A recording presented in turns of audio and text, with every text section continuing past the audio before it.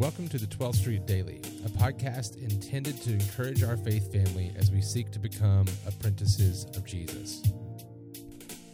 What's good, everyone? Tyler Armstrong coming back to you with another 12th Street Daily as we're getting caught up on all of our episodes due to vacations and people being out of the office due to other life happenings.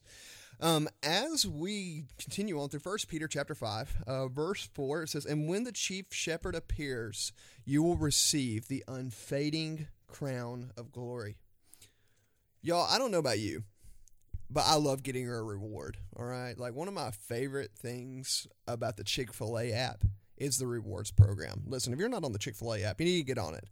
Free food galore, and every time you purchase something, it builds points up in your account, which you can redeem for food rewards. So, I mean, you get enough points. Chicken minis, anybody? On the real, though, everybody loves receiving rewards. So when we see that when the chief shepherd appears, you will receive the unfading crown of glory, he's talking about the reward for the elders. In the Greco-Roman times in Peter's day, athletic and military victors received a crown made of leaves. These crowns would obviously fade because they weren't everlasting. This crown that Jesus is going to bring as the elders' reward, they will receive an eternal crown that is unfading crown of glory.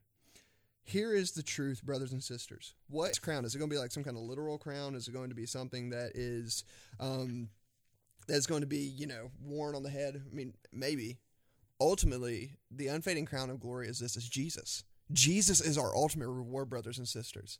And that's the reward of the elder, but not only the reward of the elder, that's the reward for everyone who runs the race that is set before them in Christ Jesus, as Paul points out.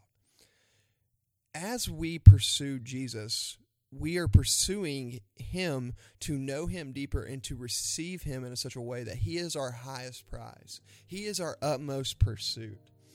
And so, in a lot of ways, this pandemic has been kind of rough on pastors. It's been kind of rough on church members and kind of rough on everybody. This passage right here, this verse, is encouragement to the one who is downtrodden. It is encouragement to the one who is burned out, who is burdened, who doesn't get recognition. There's a crown that is coming, and it is being brought by the chief shepherd, Jesus Christ.